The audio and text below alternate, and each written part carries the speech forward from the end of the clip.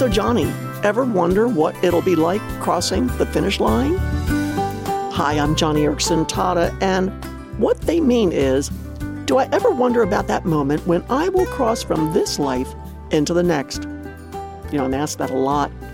Because look, I'm a quadriplegic who's lived in a wheelchair for over 5 decades. And if you want to know the truth, I am straining with my head back, arms spread wide. I am pushing and pumping everything I've got into that photo finish ahead of the tape. Oh man, do I wonder what that moment will be like? You bet I do. Now, what I am about to say is not biblical, okay? But here's how I like to picture it. I see myself bursting across the finish line, and just like a marathoner, I collapse on my hands and knees. I sink my hands into the sand of that celestial shore, heaving, sweating, gasping. I made it. I made it. I can't believe I made it. Then I see myself rolling over on my back into the sand and lying still with my eyes closed, letting the restful sound of gentle waves and wind wash over me. And in that quiet moment, all of a sudden, I feel the presence of someone standing over me, someone in whose cool shadow I feel bathed and blessed. I open my eyes and I see Jesus, his head eclipsing the sun. He smiles down at me and offers his hand, as would any friend, and I happily take it, and in one swift motion he pulls me up and says, "Welcome home, sweetheart," he whispers, and then admires me with unimaginably kind eyes.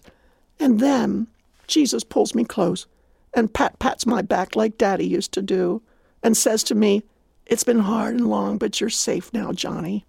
About this point in my picture, I am sobbing until he holds me at arm's length, and I look at him and I blink twice because he almost looks like my daddy, or maybe my brother, or lover, or king. And he says to me, "Johnny, you've made me look so good back there on earth." And my immediate reaction? Drop to my knees and kiss his feet. But at that point, the dream has dissipated, and the reality of what will then actually happen takes over. And although it is cloaked in much mystery, the Bible describes a glorious finale with angels and rewards, a choir of 10,000 voices. Then that old serpent, the devil and his hordes, all of them destroyed, death forever vanquished. Christ's name vindicated as he's crowned the undisputed King of the universe. The Bible says we'll reign alongside him, spreading his kingdom of love and light and beauty throughout the endless cosmos. A beautiful kingdom that'll extend to the farthest corners of the universe.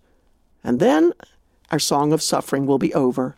It'll be over, and forever we will then sing instead of Jesus' sufferings, and how his excruciatingly tender love won for us so great a salvation. And we will sing that song forever and ever and ever and ever. Now, in a crude nutshell, that's what happens on the other side of the finish line. And in light of this, I ask you, don't you want to make the most of life in the home stretch? Don't you want to feel your stride in your last lap, drawing on your second wind, investing everything into what lies beyond the tape at the finish? Oh, friend, Earth is your minor league warm-up for the major leagues up there, so be a Philippians chapter 3 kind of believer who presses on and takes hold for that which Christ took hold of you. Strive, obey, trust, run with endurance, because you're like me. You don't want to miss anything on the other side of that tape.